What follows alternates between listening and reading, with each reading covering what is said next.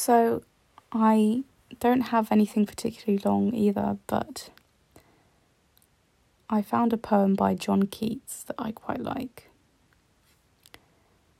And it's called The Day Is Gone and All Its Sweets Are Gone. The day is gone and all its sweets are gone. Sweet voice, sweet lips, soft hand and softer breast. Warm breath, light whisper, tender semitone. Bright eyes, accomplished shape and languorous waist. Faded the flower and all its budded charms. Faded the sight of beauty from my eyes. Faded the shape of beauty from my arms. Faded the voice, warmth, whiteness, paradise. Vanished unseasonably at shut of eve, when the dusk holiday, or holy night of fragrant curtained love begins to weave the woof of darkness thick, for hid delight.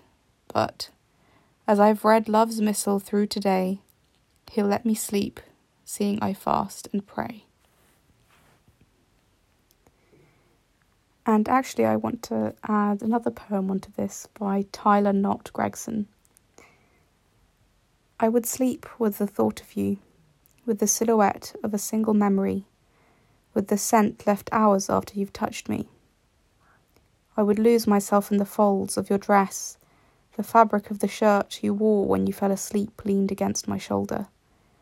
Paint me in the soft focus fog of your tenderness, pull me from myself. And then, this is probably going to be the final one. She stood up, and I watched her hair gradually, then suddenly slide down her shoulders and back like waves coming up to kiss the shore. She turned to me, and I met her with a smile. She had a lighthouse in her eyes, shining to guide the lost ships. I always did consider myself to be a sailor lost at sea, and to me, she was home. By Sean Bates. So, I hope that this is just a little something before you sleep. I hope you think of me and dream of me.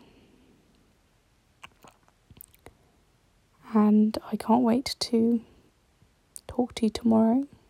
See you soon. I love you very much. Good night, baby.